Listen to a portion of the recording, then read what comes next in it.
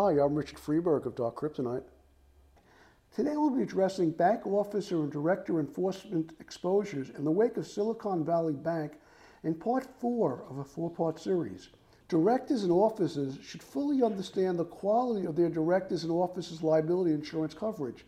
For example, they should be aware of whether their current D&O coverage provides so-called Side A coverage, which provides direct coverage to individuals in instances where the bank is unwilling or unable to indemnify for defense costs, settlement, or judgments.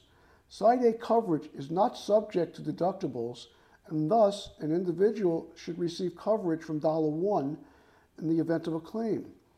They also should understand how the coverage applies in the context of government inquiries, whether it applies to preliminary government inquiries or is only triggered once an agency issues subpoenas or takes other formal enforcement steps, and whether there are any exclusions that present significant gaps in coverage.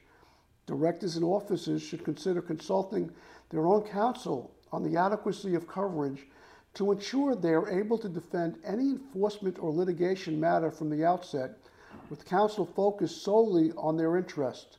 This is a good time to review the institution's bylaws, documents, as well as personal employment or director indemnification agreements. Directors and officers should fully understand their rights to the cost of defense of government investigations and civil litigation, as well as to indemnification for judgments or settlements. Once a crisis happens or a claim hits, it's too late to decide coverage is inadequate. Bank officers and directors should take the opportunity to make sure that they are establishing a robust record showing their active focus on risk management practices as a central priority of their institution, and they are protected should the worst happen. That's it for Cyber Insights today. Don't become another statistic.